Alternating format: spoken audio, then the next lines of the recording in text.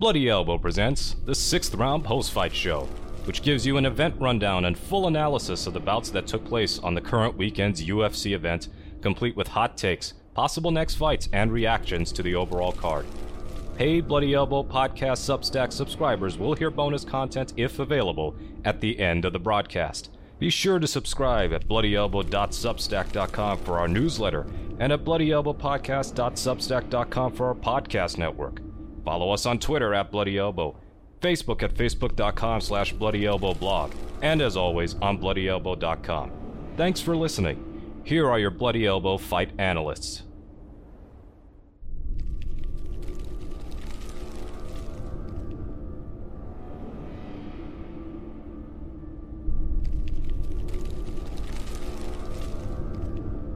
Bloody Elbow podcasts are proud to be sponsored by Rev Gear.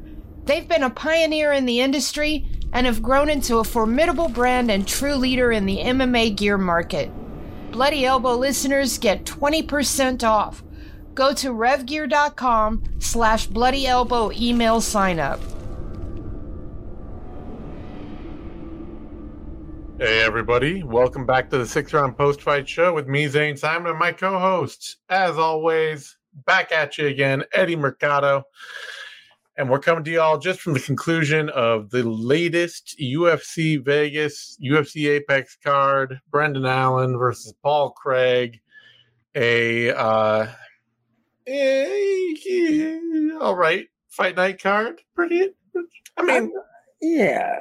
Well, it had some frustrating moments, at least for me.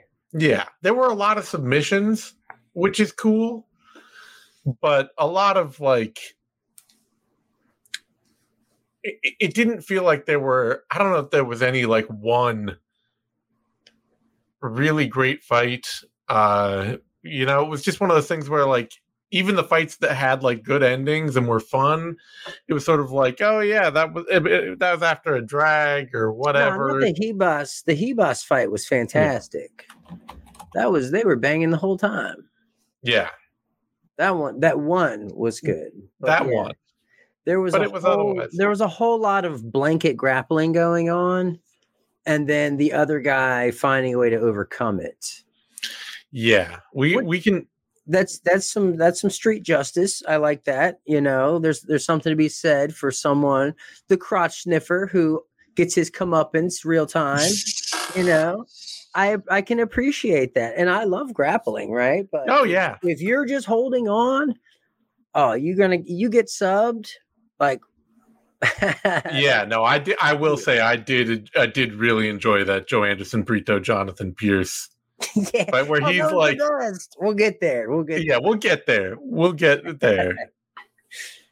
But yeah, let's jump in. Right, one of our viewers already noted Brendan Allen big brothering Paul Craig, and I don't know that I necessarily thought that it would be Brendan Allen to really muscle Craig around this way, but this did kind of feel like what I was waiting for to happen to Craig after that great debut he had. Whereas, you're not really a great wrestler. You're a notably bad striker. Middleweights aren't as athletic or huge as light heavyweights, but they're not worse. They're better fighters. Somebody is going to go out there and make you pay for having a game that is entirely, I will submit you when you screw up bad enough, which is pretty much that's Paul Craig's whole game. Sure. It's just you're going to make a mistake and then I'm going to submit you. And Brendan Allen. You mean jujitsu? Yeah. Well, pure jujitsu. That's pure jujitsu. Yeah. He has a pure jujitsu style. He does. And I would, I'd like to argue, I don't do jiu-jitsu, so I would say I would like to argue that jiu-jitsu can make people make mistakes as well. But Paul Craig is very much on the train of, I am going to wait until you fuck up. And if once you fuck up, I will be there. Yeah. And that's the thing is Allen didn't fuck up because he knows how to grapple and he knows ways to stay safe. I think the biggest thing that he was doing that allowed him to have so much success on the ground was keeping Craig's hips flat to the mat. You keep his hips flat to the mat. He's not throwing up triangles. He's not throwing up arm bars. He's not sweeping. He ain't doing shit but laying there and trying to not get elbowed. And that's brilliant. The second you give him space that's when people get in trouble. And Brendan did a fantastic job of minding his P's and Q's and dishing out punishment along the way. And had a sick ass leg entanglement that he turned into a choke. That was beautiful. That was fucking awesome. It was. I am very glad that with Allen and Craig, we at the very least got to see the absolute best version of that fight. Mm-hmm. That's if we're going to see Brendan Allen versus Paul Craig, I want to see them grapple. I don't want to see the nervous striking, battle between these two dudes. So we got to see the grappling battle. We got to see the scrambles, and it was totally solid for that. I think it just, Oh, dude, fucking Paul Craig had a calf slicer at one point. He did. He used a calf slicer to defend a rear naked choke. Yeah, dude. Which is wild as hell. And then Brendan Allen used it. He went for a straight ankle lock to defend the calf slicer. Mm-hmm. And it was just this awesome sequence. Yeah. Both guys were fresh. Brendan Allen, he might be, he's calling for that number one contenders fight. Oh, he better fight Hamzat. Him versus Hamzat, that's it. Title eliminator. There's nothing else. And I don't want to see him fight anybody else but Hamzat.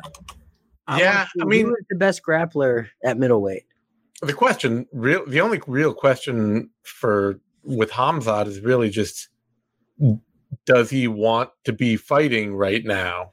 Because he seems like he's just not caring that much. In fact, I'm looking at the UFC rankings, and am I right in seeing like Chimaev isn't even? Oh no, he's ranked 8th behind. Yeah, okay, I guess he did. That's the fight, dude. I'm telling you. Yeah, I want to see. Yeah, I mean, Paul, I would absolutely be down for Brendan Allen versus Hamzat Chimaev. In a title eliminator. Sure. Yeah, I mean, it's like I say, the only question with Hamzat is just how much he wants to fight, because after his last is that last one when they're like, hey, do you want to fight for the title next? He's like, I don't fight for titles, and he had this whole, like, I want to do other stuff thing, and who knows what's going on there. But as long as he's still fighting, then Allen Chimaev, that's an awesome fight. I'd also be, just anybody in, like, honestly, anybody in the top 5 too, like Allen versus Dolidze or whatever. That all sounds cool. So Chimaev does sound like the good one, though. Bro, they rocked each other in the second round. Yeah, that was so cool. That was fun. This fight was fun. It was. It was a good main event. It was exactly the right kind of, like I said, it's the right kind of fight where we got to see guys who have games they prefer, get into the fight that they want to have with those. Yeah. It was very enjoyable for me. Yeah. We got Craig versus Vieira. Adolfo, Adolfo Vieira. I can see that. Yeah, I mean there are all sorts of, fun battles for Craig at lightweight if we can keep him away from the dudes that just hit really hard. That's why I think him and Hamzat. And hey, that's his shot, right? You want a title shot? Go through Hamzat. Yeah, I meant for Paul Craig, but for Brendan Allen, yes. For Craig, yeah. He's yeah. Paul Craig, he'll always be fun. I mean, it's always, you just got to book him by default. Yeah, he's fun by default. He's very much live by the sword, die by the sword. Yeah. Otherwise, I mean, it was just kind of one-way traffic for Allen, There's not a lot to break down in terms of real back and forth stuff here. The back and forth came in the scrambles, but it has to be noted that Brendan Allen kind of won all of those when they went on long enough. Mm-hmm. Yeah, he's just I think he's just better. Yeah. I mean, that was going into this. I picked Brendan Allen. It's just one of those things where it's like, okay, I realize one day in the far, far past, it's almost impossible to imagine now. He got submitted by Trevin Giles once. Right. But in his entire UFC career, Brendan Allen has never been beat on the ground. That's just never where he loses. And, like, Paul Craig is a fun grappler, but he's a dude who did get submitted by Jimmy Crute at one point. Well, that was in a different weight class. Yeah, but that's still it's a worse weight class. It's a weight class of worse grapplers. But wasn't it like a Kimura or something? Yeah. I'm just saying Paul Craig can get beat on the ground. I've never seen Brendan Allen get beat on the ground in his entire UFC run. So I did feel like he would have that edge here, and that's kind of how it shook out. I just figured he's a better athlete, and that too. Yeah. He's savvy enough in the grappling department to not fall for some of the Hail Marys that were going to be thrown his way. Mm-hmm. But I thought he was going to get him on the feet, to be quite honest with you. I thought he was going to keep it standing. I really did. Yeah, I'm glad he didn't. The last thing I needed to see was a bunch of Brendan Allen stand-up game. Nah, dude, we got a double rocking. Yeah. I need to see that. Okay, fine. All right. Otherwise, just before that, in the co-main event, Michael Morales, Jake Matthews. Unfortunately, if Allen versus Craig was exactly the fight that I had hoped to see and wanted to see, Morales versus Matthews was exactly the fight I was afraid I was going to see. Yeah.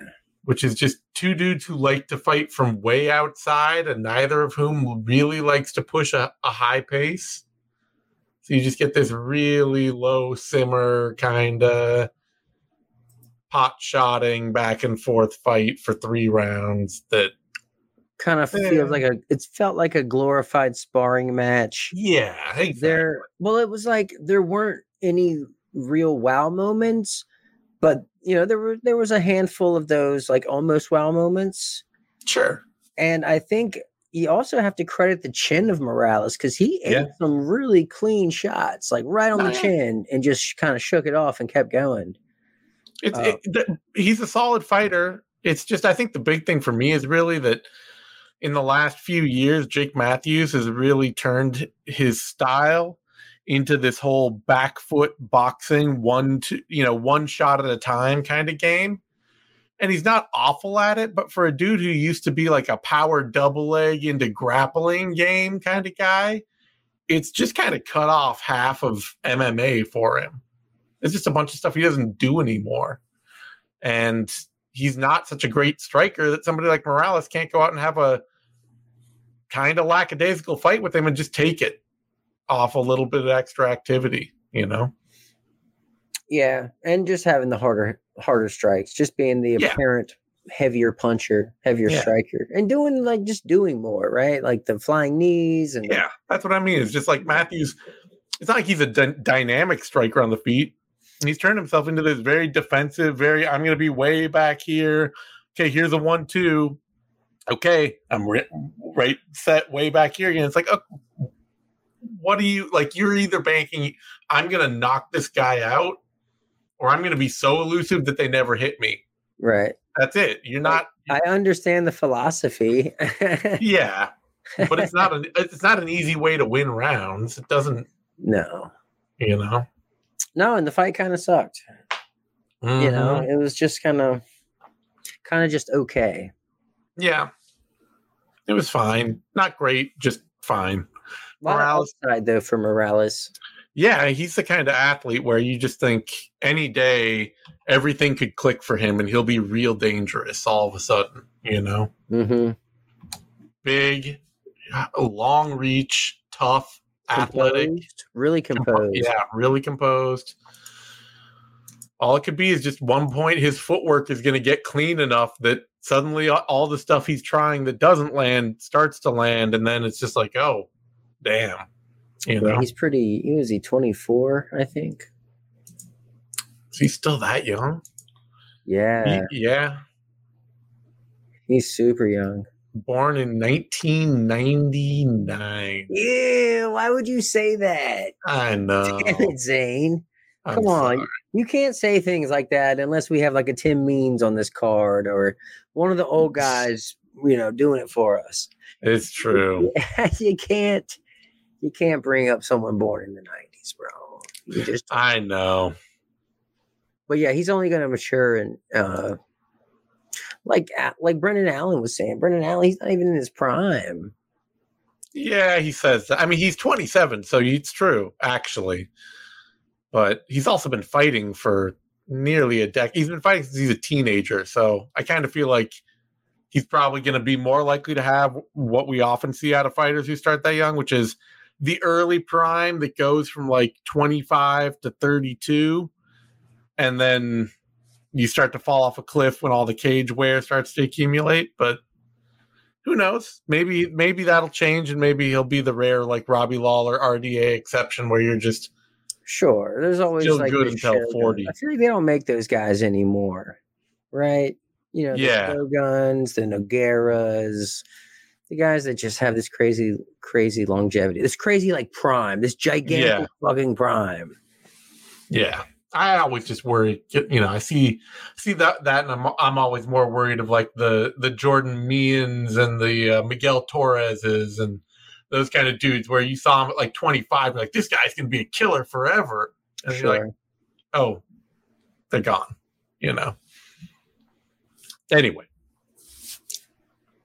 not all that aside, Michael Morales, a solid, not spectacular performance, getting by Jake Matthews. But right before that, we also got another exactly the fight you would hope for about Chase Hooper. Thanks to Jordan Levitt, by the way. Yeah. Hooper came to throw hands, and Levitt was like, nobody wants to see that shit. Yeah. I do not need to see Chase Hooper and Jordan Levitt in a boxing match. That is the last thing I ever want to see. Right. I've seen both of those dudes forced to kickbox. It is terrible. It's terrible beyond reason. So I was so glad that Jordan Levitt just came out and was like, I'm taking this fight to the ground, come what may. We're scrambling through it. And it was just a mad scramble for 3 minutes until Hooper got the neck. Yeah. It was just constant position switches. And yeah, it's incredible. Just all the sweeps, all the scrambles, position changes.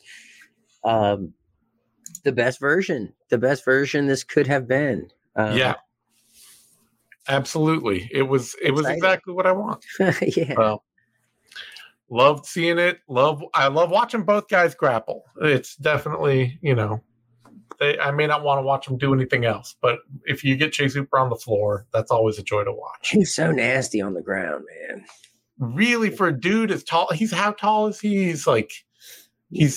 6'1". He is way too bendy for a dude that is 6'1". That man can get his ankles up around his ears. He could have had a great secondary career if fighting didn't call him. As a contortionist? That's right, as a contortionist. Not a porn star. Look, don't even. What? This is a family show. I forgot. All right. So yeah, solid showing from Hooper. Yeah, I'm glad he's up at lightweight too. Honestly, 6'1" feels like too tall to be any further down than that. Tired of seeing him down at featherweight, getting his head bounced around. Yeah, all depleted. Yeah. All right. That brings us to a bantamweight bout. Peyton Talbot, Nick Aguirre. And for a round of this fight, it felt like the glow might be off of Peyton Talbot. Yeah.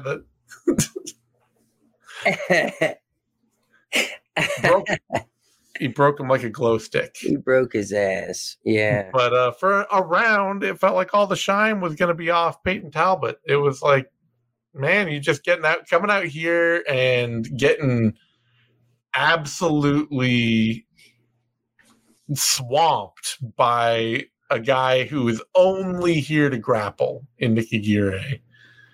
It's like, hey, I don't know, Peyton Talbot, like bantamweight's a tough division. Are you not? Can you deal with this kind of thing and all that? I don't think I'm concerned, to be quite honest with you, because I feel like even though he clearly lost the round,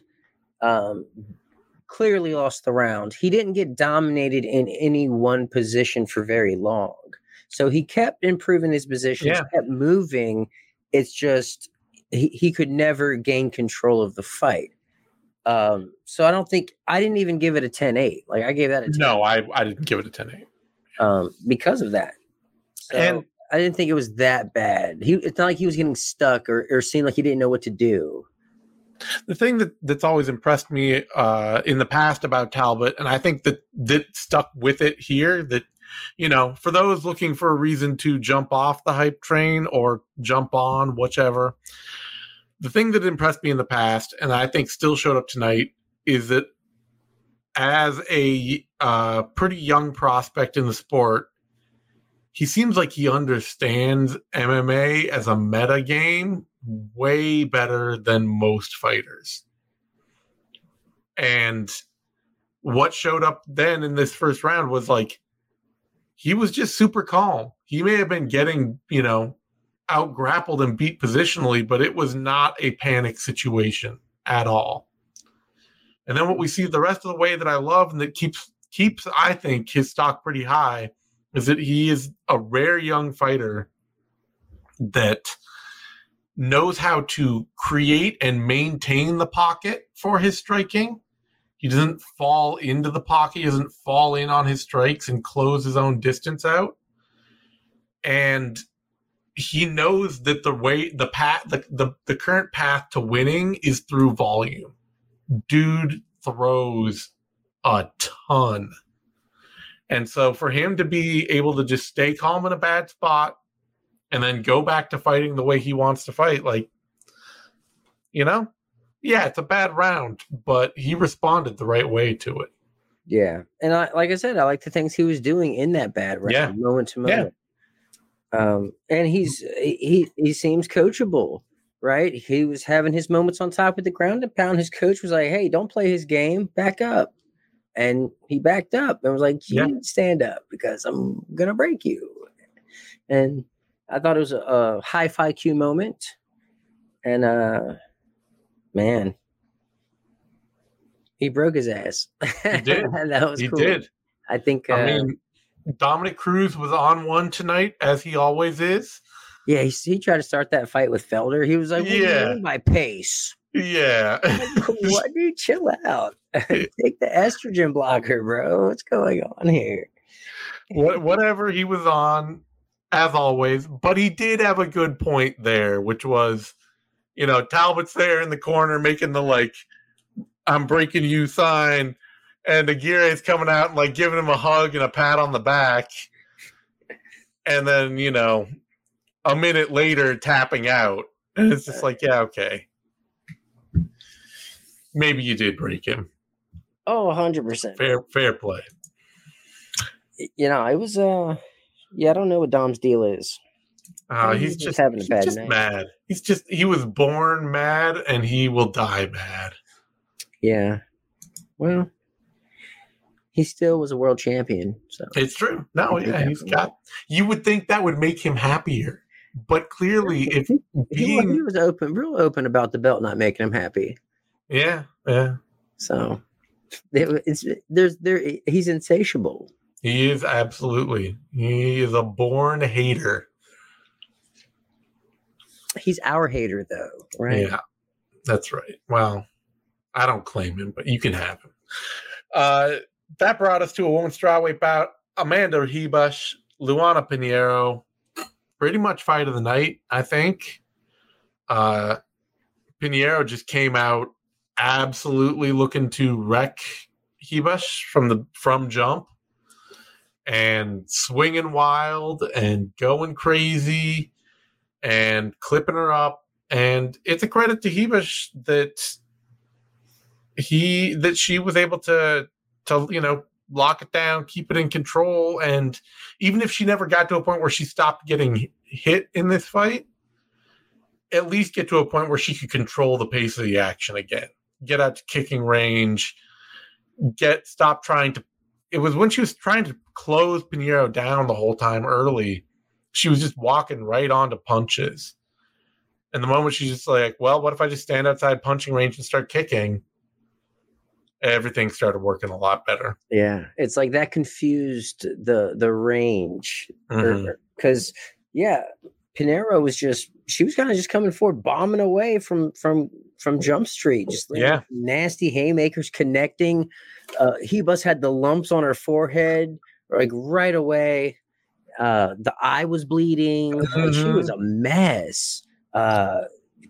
She became a huge betting underdog. And then I saw the second round start and those leg kicks were landing. And I saw Luana was she was going backwards. And I was like, no, you can't. You can't be getting pressured here. You do your better work going forward. You need to go forward with those haymakers. And so I tweeted out the live odds, Hebus plus 240. I saw it swinging. So if anyone capitalized on that, kudos to you. And it just seemed like the fight got taken out of Luana. I mean, this was one of those things that it came up for me in the fight against Watterson where I was not all that sure that Hebus or that Pinheiro deserved to win that fight. Is it like, she's had a pretty quick run in the UFC into high level. Somebody started out winning via DQ against Randa Marcos, and then going from Sam Hughes to Michelle Watterson to Amanda Hebus. And it's just that Watterson fight is like, this is a really incredibly limited game that Pinheiro is working here. And the fact that she's a great athlete is making it work against Michelle Watterson, but people should be able to fight around this. Michelle Watterson just about fought around this, and all Hebus had to do was just be like, well, what if I don't just let you swing wild haymakers on me all the time? What's step two? And there was no step two, And they were training partners, too. There's a lot of familiarity there. Yeah. And I wonder if Luana had an adrenaline dump also, because she was really sprinting in that first round. Could be that maybe she's used to get beaten up in the gym by Hebus, and so she tried to run out the door to, stop it. And then after that didn't work, she's like, just kind of like, I done pissed her off. Yeah, you never know with training partners how that stuff goes, because it's a whole separate environment. Yeah. But once Hebus could control that range, she kind of stayed in control from then on out. Yeah, great finish. Just that wheel kick. That spinning wheel kick was nasty. Yeah. Holy shit. What a finishing sequence. This was a badass fight. It was. I really enjoyed this fight. This was a banger. Great fight. Unexpected banger too. So that was really good. And Hebus, what's our actual? I gotta get to the other. Well, yeah. I gotta get to the wiki for UFC rankings wiki. It's just a way better resource than the actual .com page. But I guess the entire women's strawweight division is currently unbooked right now in terms of top ranked fighters. Not one of them has a fight booked. So Hebus against Lupi Godinez, Hebus against Verna Jandiroba. She already beat versus Andrade. People are saying Hebus versus Andrade. Hebus versus Andrade, yeah. That sounds like a good idea. Yeah, I would absolutely do Hebus versus Andrade. There's just fun fights out there for her. So, yeah. Someone asked, "What is my favorite submission in the UFC?" Here, I'll put it. Man, I'd have to probably go with maybe Matt Serra's submission of GSP due to strikes. Just because of the incredible. No, I'd probably maybe like a Sulov stretch. Didn't Zabit hit a Sulov stretch on someone? or a Twister, Zombies Twister, or Bryce Mitchell's Twister.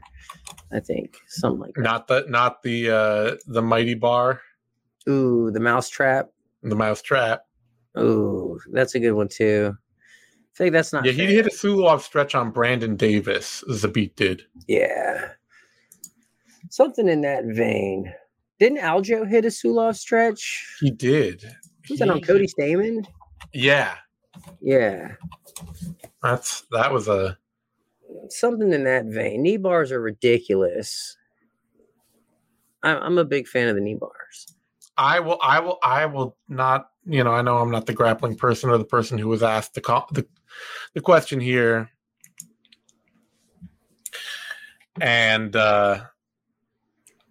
I will always just say it was the Anderson Silva Chael Sonnen submission triangle, because I was in tears watching Anderson Silva lose to Chael. I was just like, oh my god, my dad, watching Daddy lose out there for young MMA fan me, right?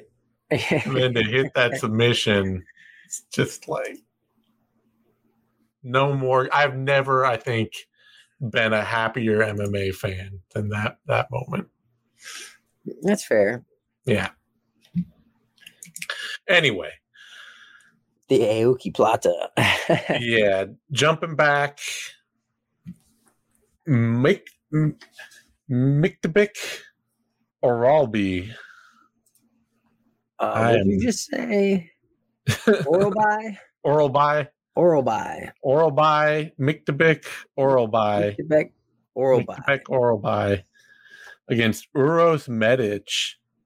Bro, he about popped his head off his body. Yeah, no. I was making jokes about Call the Sommelier in our live chat over on Substack because he's popping bottles over here, I don't even get that reference. I don't know what you know what a sommelier is? No. That's a wine steward.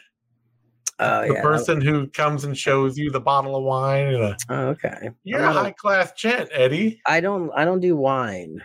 Okay. I'm not a wine person. Yeah. Sorry to offend all my winos out there. I still love you. Or if any wine companies wants to sponsor, Eddie's not back in the club getting the bottle service. No, I might be drinking. It's just a bottle girl with an education. I'll drink some agua. You want to hit me with some agua service? Okay. Damn right. Maybe even some frozen agua. All right. Anyway, I'm partying hard these days, man. Oralby, Medic, didn't see that coming upset of the night. Yeah. Well, not even. There was one bigger than this. Oralby, yeah. There was the Jekasaragi. No? Dude. Yeah. Absolutely, that was the craziest, unexpected moment of the night. But Medic has been winning in the UFC. Like, Lucas Alexander's kind of just some dude, A short notice dude at that. Yeah. No, definitely unexpected. Oralby, he looked great, and he looked like he's going to be a problem at 155. Because if he's up a division, I mean, it's being as sellout on the wrestling as he is, that gives me a little pause.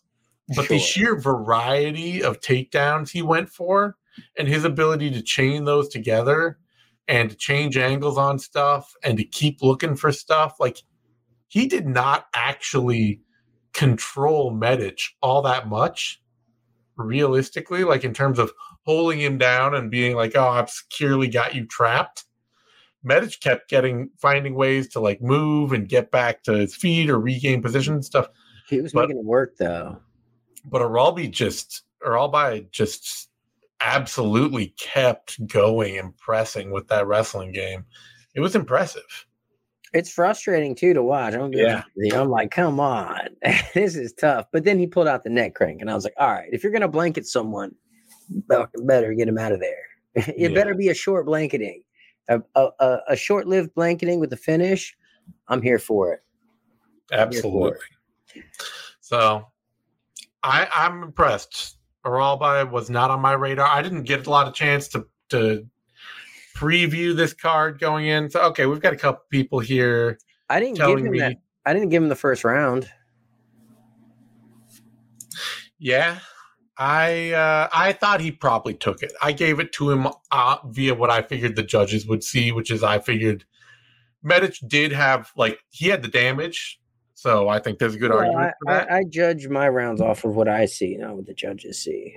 You can't. I always try to give. That's an impossible task. I do a good job of it. Which judge are you? Do you have in mind? Is it Adelaide Bird? Yes, I try to give the Adelaide Bird scorecard. I try to Chris Lieben. Yeah. What is your gold standard? I'm out there trying to give fans the Adelaide Bird the Adelaide Bird's eye view, right? Correct. That's oh wow, that's bad. Yeah, thank you. That's beyond dad joke. That's like a dad's dad joke. But no, Oral by was this was a pick'em fight according to the odds, but I don't think anybody in the know was picking him here. Yeah. Great showing from him. For Medic, kind of. It's a reminder that his wrestling game still needs a lot of work.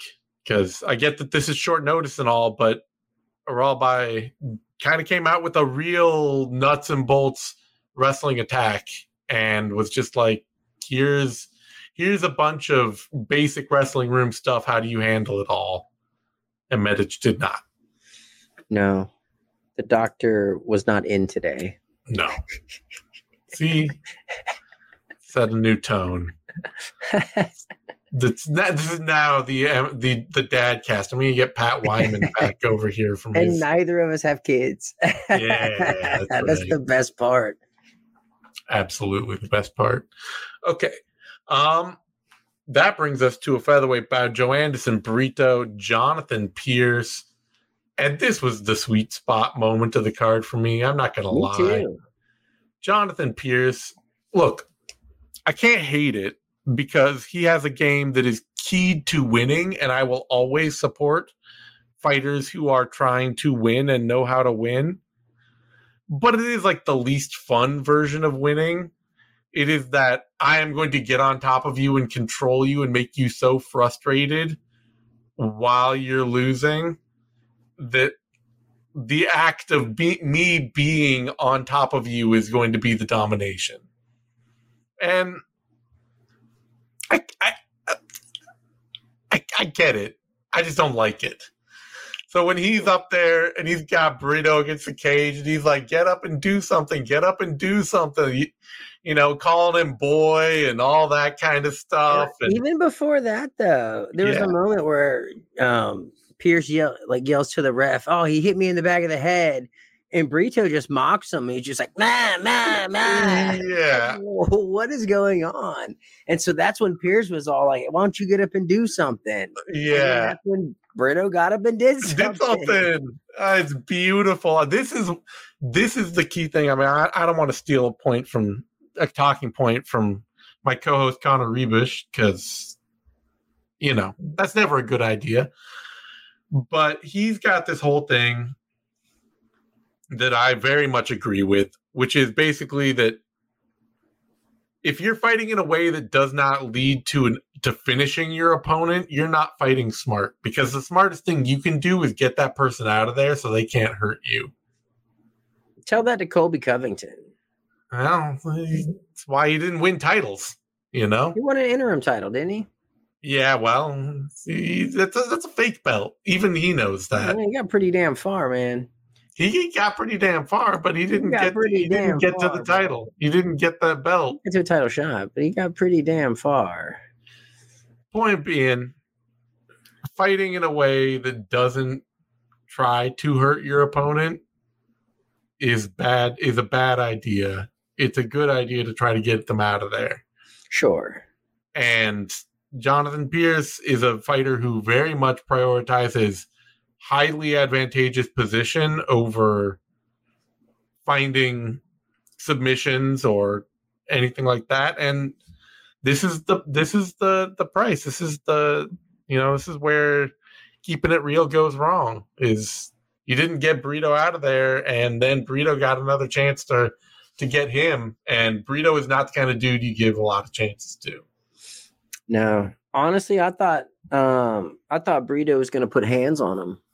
Yeah, and like he almost did. Like he started ripping to the body, and I was like, "Here we go." Yep. But then that second round, Brito gave up the takedown right away, and I was no. I thought that was going to be a wrap. I was like, he's going to grind him out second round, get the same takedown in the third. But man, I think Pierce pissed off the MMA gods, and he got his comeuppance. He did. I love to see it, and awesome performance from Brito. All right. That brings us to, he had a call out. Do you know who he called out after the fight? I just heard him say motherfucker a bunch. Yeah, and then they were like, he called out the same person. He's calling out the same person he did last time. And do our viewers remember who he called out last time? I'm drawing a blank. Let me see if I can find it. Someone who's a motherfucker. Do you know? I can't let's see. I can't recall, but he just seemed to want to say. Oh, okay. Wait, no, was that when he fought last? Let me see. When did Joe Anderson Brito last fight? He fought in. Has it been a year? Weston Wilson. Okay. It was this year. It was this year. So I've got him calling out Dan. He called out Dan Ige last year. Okay. But yeah, maybe. Let's see. Oh, yeah. He called out Dan Ige again in July and Alex Caceres. So he's still mad at Dan Ige, apparently. Let him fight, I guess. Dan might not accept that. That's a dangerous proposition. Mm-hmm. Brito's a killer. He is. And he's not he's not a big enough name to do anything for Ige. It's true. Ige is coming off a loss to Bryce Mitchell. It would be a good fight, but we could also do, you know what? If it's time to get Brito into the top 15 conversation, and I think it might be, we're getting there. There's also Lerone Murphy.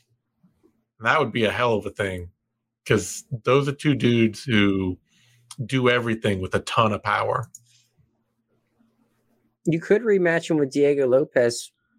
Yeah. UFC fight. It's true. Brito's got that win.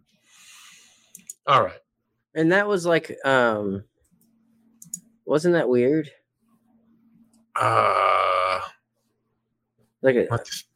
Technically, yeah. It was something happened on the Contender Series. What was it?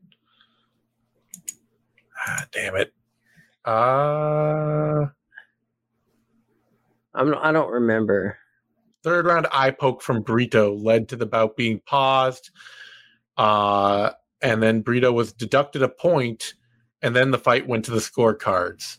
But Brito still won it. Run that shit back, dude. Run that shit back. It's time. Run it back. Absolutely. Perfect time. Maybe that's who he called out. I don't know. That seems like a fight to make, though. All right. That brings us to a bantamweight bout. Jose Johnson, Chad Anheliger. And, all right fight. Pretty decent, pretty scrappy. You mean anal liger? Yeah,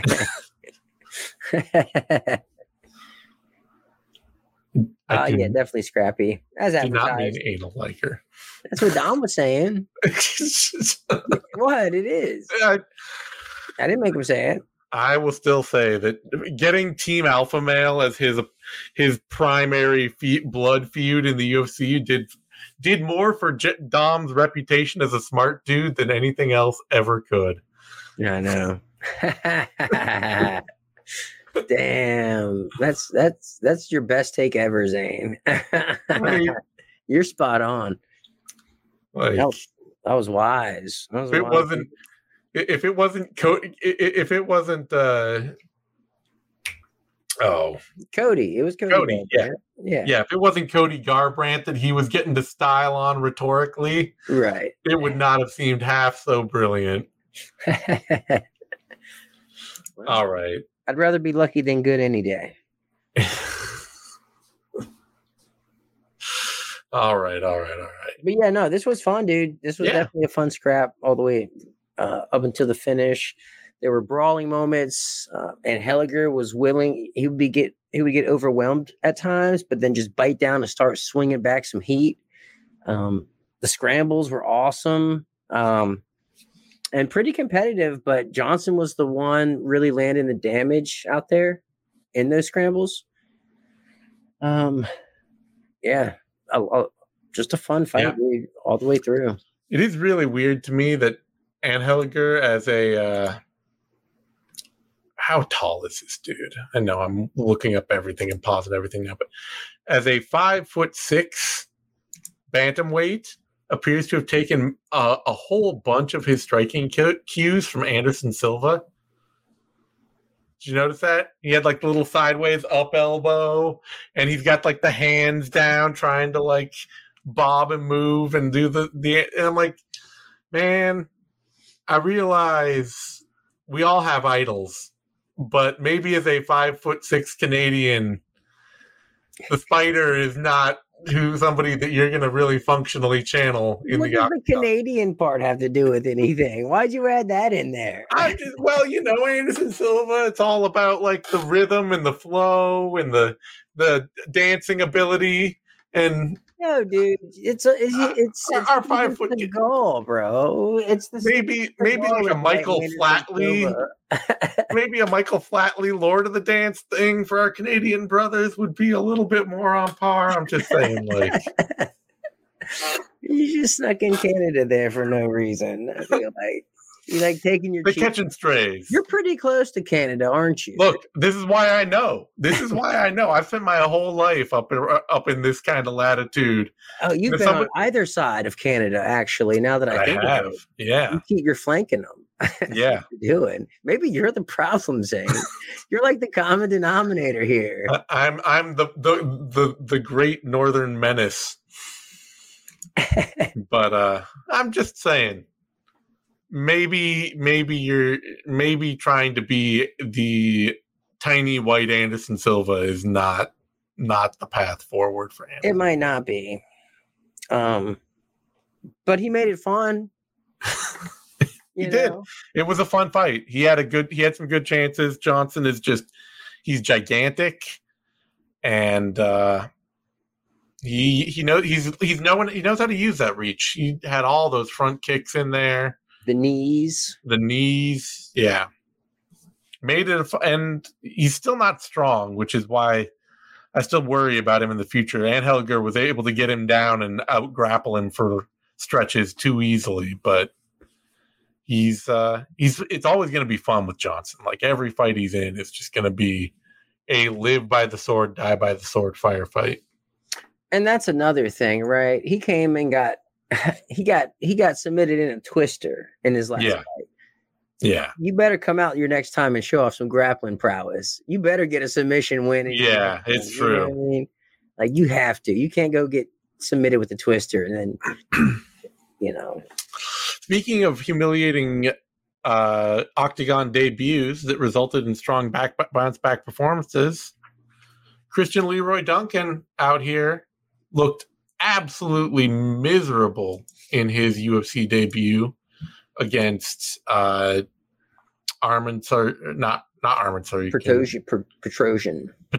Yeah, Armin Petrosian. And this fight against Tialulin was a really good welcome return to the hype for Duncan. Still had some sketchy moments out there in the middle distance when asked to actually trade in combination and sure, right out of the gate, right? Yeah. Tialulin knew that he understood the assignment, right? Yeah. Short notice. I need to come bomb on this guy. I saw him in his last go. I should put hands on him And that's what he tried to do. But to Duncan's credit, he clinched up and held his ass against the cage for the whole first round. It was like, we're not doing that. You're not just going to bomb on me. I'm going to put some blood in those arms and slow you down. And then it just felt like, at the end of the second round, Duncan's doing all this, pitter patter throughout the round. At the end, he's just like, you know what, fuck this, dude. I'm out of here. And just stepped on the gas and was like, if you're just going to cover up to block, I'm just going to unload everything and put you down. So good on him for like seeing that and understanding. That's good vision there. And who doesn't love a good tech end combo in the UFC? Hell yeah, dude. Channeling, bringing back the ghost Nate Marquardt there. Oof, yeah. The Tyron Woodley finish him moment. Mm-hmm. No, the clinch work was excellent here from Duncan. Yeah. That's where he thrived. That was his best range. Yeah, man. Good on him. Strong showing. Strong. Very good. Love to see it. He's got some promise. He's got the athleticism. He's got the promise. It's just getting all the interstitial parts of fighting that need to snap together. Dealing with the jab. The British don't really do the head movement thing, right? Yeah, yeah. That's not the way they box. You know what I mean? He's more of like, he's more old school. Like he's going to stand tall, especially under duress. When he's under duress, that's when things really go south. All right. Speaking of British guys that were supposed to have boxing games, Mick Parkin, Caio Machado. If this fight didn't suck so bad, I would be a little sad. I would feel for Caio Machado because I definitely think he won it. But the fight was awful. You did? Yeah. Why? Because he landed the better strikes for at least 2 rounds. Are you sure? That's what I thought. He outlanded Mick Parkin by the numbers 2-1. Yeah, but we're round by round. Yeah, so he outlanded him. I thought Machado probably lost round 1 due to getting swamped and laid on, maybe, or I don't even know about that. No, it was maybe. Can't remember if it was. Did I give Parkin round 1 or round 2? Parkin should have definitely gotten round 1. Round 2 was close. Could have gone either way. That was like all those sloppy heavyweight scrambles. Yeah, and then I gave the third Machado round 3. I gave it to Parkin. I thought it was just a bunch of sloppy boxing. Parkin was landing that cross early on and was just catching dude clean and making him smile a bunch. And then there was like a little clash of heads and then some more sloppy boxing. But a shit fight.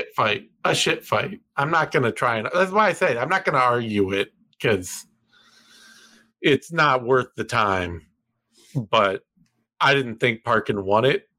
Either way, whether you think Parkin won it or not, for a dude who's supposed to have hands, his UFC career has been a distinct lack of hands. Like he looked flummoxed by Machado's boxing. Flummoxed. He did. He was getting popped by the jab. He did not know. That shit was going on both sides, man. It was. They were both just eating solo strikes from the other. But Machado is a Brazilian training in Canada. He's not supposed to know how to box at all. We can say what we want about British boxing, but like Brazilian Canadian boxing? Come on. No, come on. I mean, the British boxing is so bad.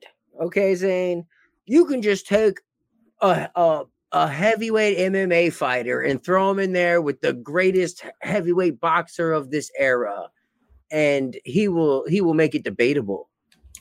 Okay, lest we forget. Okay, but I'm just saying we've never. I will stand. I know there is one, but I will stand right now and say there's never been a good Canadian boxer. Name a good Canadian boxer, Eddie. No. See? Okay, we're moving on. All right. Catchweight bout. Jekasaragi. Oh, wait. I got you. How about George St. Pierre? How about that? No. Oh, you mean like an actual professional boxer? Yeah, like an actual professional boxer. Not somebody that Dana White wouldn't let box the corpse of Oscar De La Hoya. Oh, Clay Collard. No, he's American, right? Yeah. Clay Yes, Collard. he's American. He is deeply white trash American. Yeah. You know, I know Canadians are secretly white trash too, but you know, he's got that particular American flavor to him. We're gonna keep our boy on that. But yeah, we're gonna. Zane was on vacation last time, so we didn't. Yeah, I was. Yeah, no sixth round. We almost did, but Dane got sick also. Yeah, I had a co-host. I had a replacement co-host lined up. He got sick at the last minute. I took a vacation, so no Vivi last week, no sixth round last week. Sorry, should have announced something, but I didn't even really like the trip. Just kind of came up, and I was gone. Anyway, my hot take of that was Alex Pereira needs to fight John Jones for the heavyweight title.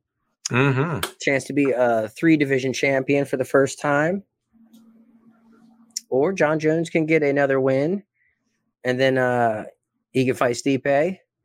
Sure. And we would just need one more title defense at heavyweight to get the 3, and then the tiebreaker would be the win over Stipe, and then he could be the greatest heavyweight of all time also.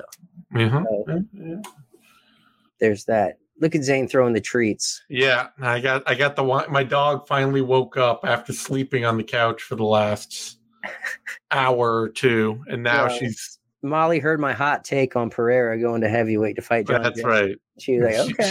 She's not with it. Like she's just over there going, no, that sucks. What's wrong with you? All right.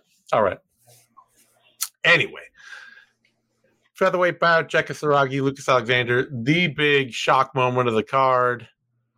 Alexander doing fine, doing exactly what we thought he would do to a guy that lost to Anshul Jubli last time out in the octagon.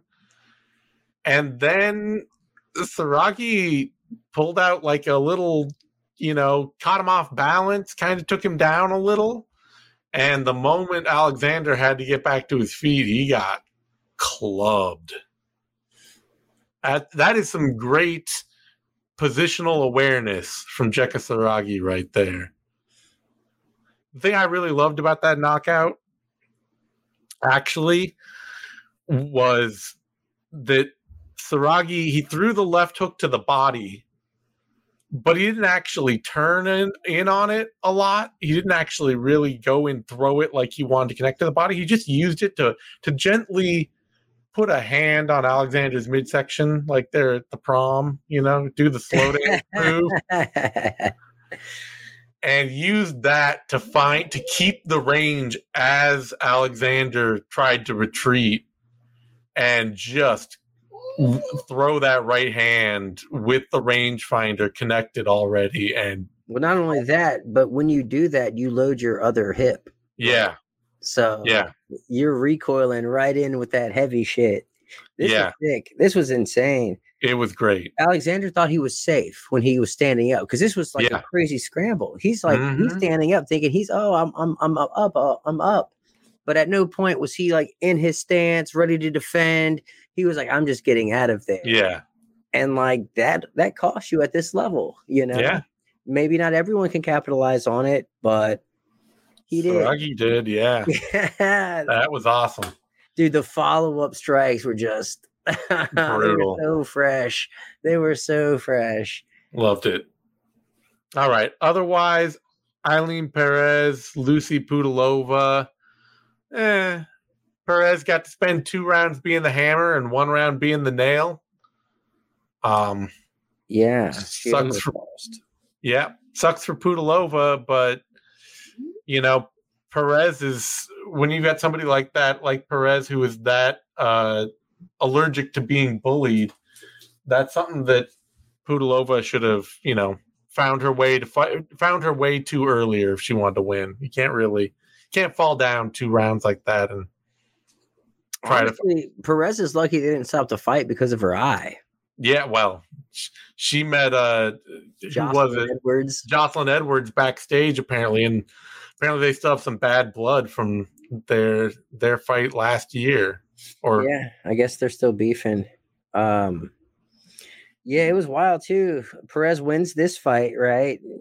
And then she's like doing her twerk, and then they like pan to her son in the audience. It's like it's not the best timing. So she's down at Goat Shed. She's a Goat Shed person, and I gotta say though, what was it? Was it Felder or was it Fitzy who was like, it's too early for that out here in Vegas. Yeah. It is never too early for that in Vegas. no, Never. that was he misspoke. Yeah. He forgot where he was. Yeah. No, but she knew where she was. That's exactly in line with the environment. So Perez's coach, Asim, the Goat Shed guy. Yeah. He's the new president of Karate Combat. Oh, okay. At Karate Combat 42, Lyoto Machida was the commentator. So the thing was, Machida, they did this little bit. Machida pulls out, he goes, you know what you have to do? And he pulls out this cup. Asim pisses in the cup and drinks his own piss. I'm not even kidding. Like, he drank his own fucking piss. He drank his piss. Just as like a rite of passage kind of thing. That's some dedication. That is remarkable dedication. I do not think any amount of respect for Lyoto Machida, and Lord knows I have plenty, would get me to do that. No.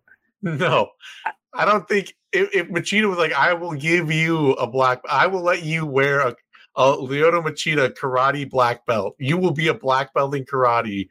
I will stand up for that for the rest of my life, even if you never take one class. I still would not drink the piss. Yeah, man, that was wild. He did it though, Combat sports never ceases to amaze. Clown shoes, man. Yeah. All right. Now speaking of clown shoe, this was just the right transition. So thank you. Oh, what the fuck? For Trey Ogden, Nicholas Mata. Oh man. We're recording right now, so we don't have the press conference going and all that. But if Dana White has not already announced that Trey Ogden has got his win money, then this is the most bullshit call I've ever seen in my life. Honestly, if I was Moda, I'd be like, I want my win bonus too. I never lost. That was a bullshit style. That's a no con. That's bullshit. I've lobbied for it. You probably wouldn't. Yeah, you're never going to get it if you're Moda. But I can see, I can see the idea. The hustle. You got to be on the hustle if you're an MMA fighter. So good for Moda. But you want to hear a conspiracy? What? I just asked you yesterday. You do? I'm not saying. Yeah, but you're saying. Yeah. I'm saying. So before this fight, who is that little? Who do they have come on the broadcast? Minty Betts. Yeah. Minty Betts. Her bets was Mota straight up in this fight. Mota gets his ass kicked the whole fucking time. He's getting jabbed to bits. His nose gone, right? Lips rolling up. Gets taken down. Ogden's like, how much time I got to finish him? Bet. Arm triangle. And I'm not saying the call came in, right? Sure, yeah. Winkle, Mike Beltran. He's like, show me you're there. Show me you're there. All right, this one's over. And, so technically the no contest, that's a push. Minty Betts didn't lose the bet because it's a push. If that's the case, then you know that Gianni's got to be over there looking at them and being like, how could you never do this for me? I got every bet wrong for a whole year, and not once did you save my ass. Hey, I'm not saying. No, I know. But this is unfortunate. So this is like Beltran fucked up here, but like I don't really blame him. When you make errors this way, whatever, dude. You had a bad day at work. That's fine. When you make errors the other way, like you don't realize he's out, that's when it's like, look, motherfucker, you need to tighten up. Yeah. I mean, this is the kind of thing where I would argue we should see this kind of stuff more often in MMA than we do, which is like you get yourself into a really, really bad submission position. Like Mata was in that submission so deep, he could not react to the ref. He could not make a thumbs up. He could not wink an eye. He had to focus every ounce of his energy on defending that submission, or he didn't hear him. Go out. Or he didn't hear him. Or he couldn't. Your hearing can start to go. Yeah. Oh yeah, everything goes. He should be so singularly. What I'm saying is, he was caught so deep. His entire body should be so singularly focused on defending that nothing else exists in the world. Sure. Who cares? Mm-hmm. You know. Mm-hmm. But that's also the point where it's like, okay, well, you signed you got yourself to this point.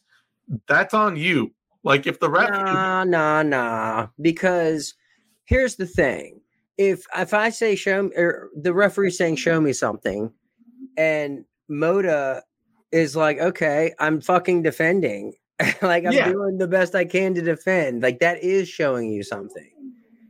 Well, like he's defending. That's but I'm just saying. What's not intelligent would be like, I'm good, ref. That's not intelligent. It's true. I'm just saying that, like, intelligently defending himself. It's a bad stoppage. It is a bad stoppage, but I don't blame the ref on that. I'm just like, you're going to make those calls as a ref. I would rather see a ref make those calls regularly. Exactly. And be on the wrong side of that than to be the guy who let that guy get choked for like a minute and then arm barred and he woke up in the arm bar. Yeah, exactly. And so what I'm mad about is the pay structure, the UFC pay structure, sure. The win bonus. It's archaic, and this exposes that. That's the real issue here. And I think, though, that there is an opportunity to correct it here. What do you think of this idea? This should be a technical decision, right? If this was an incidental foul by a fighter, then it would go to the scorecards after a round and a half. It's an incidental fuck up by the ref. Just go to the cards. What does the rule say? Well, the rules give a whole lot of leeway for any kind of decision making. It probably says you go to you call it a no contest, or you call it a submission. You either say I made a mistake or I didn't make a mistake, and you stand by it. It's either a sub or contest. Yeah, which is why they went with the no contest. But I would say it should be a technical decision. You should be going to the judges here.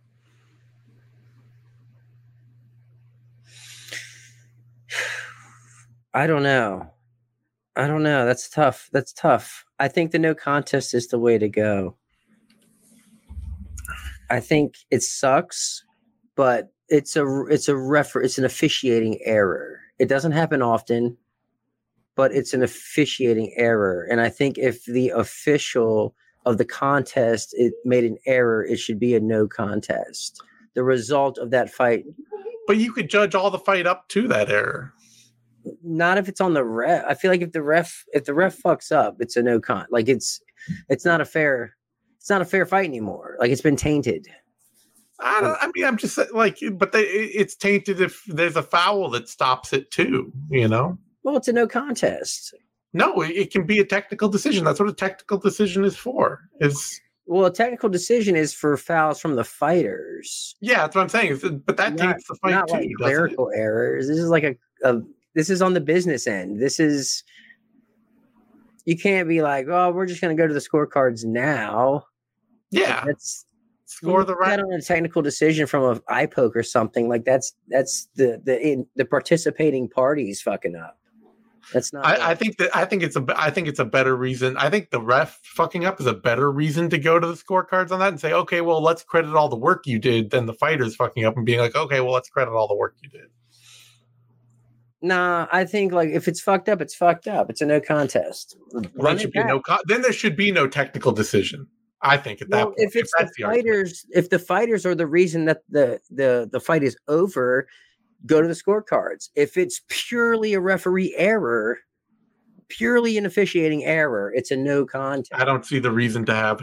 I don't see. It's like a hung jury or something. It's like the whole case should be dismissed. Yeah, I don't see the reason to differentiate there between the fighter and the referee as their creator. One's on the clock, one's working, right? They're both working. They're all working.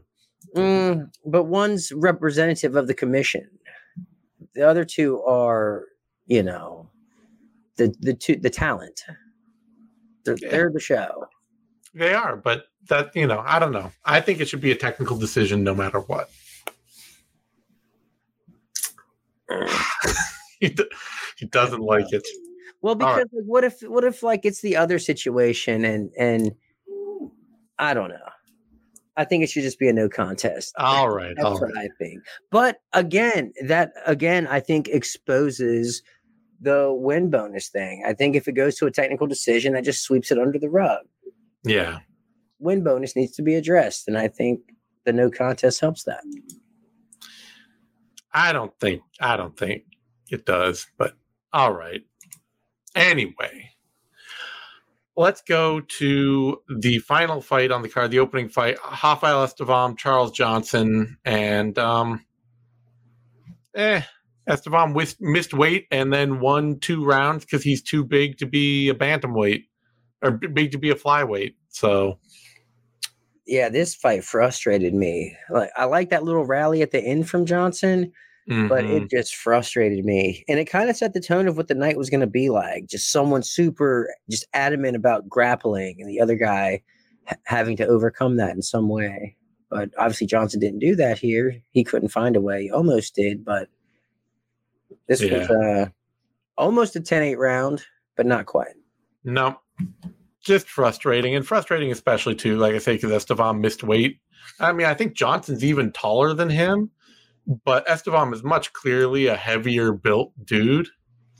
And when you're like 5'8", 5'9", to me, that's the borderline of should you even be a flyweight. And if you're missing weight at that height, then my feeling is just you're a bantamweight and you're being a weight bully, and you got out of this with a win, but meh.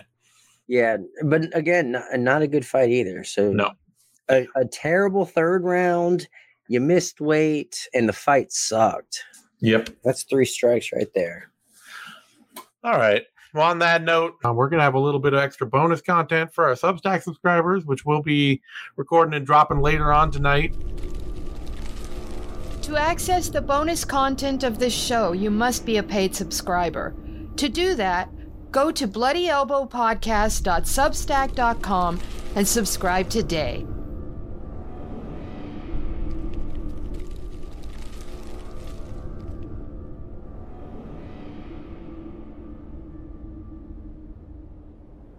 Thank you for tuning in to this Bloody Elbow podcast production. Subscribe at bloodyelbowpodcast.substack.com. Give us your email and receive notifications when your favorite shows drop straight into your inbox. We're also found on a wide variety of podcast outlets.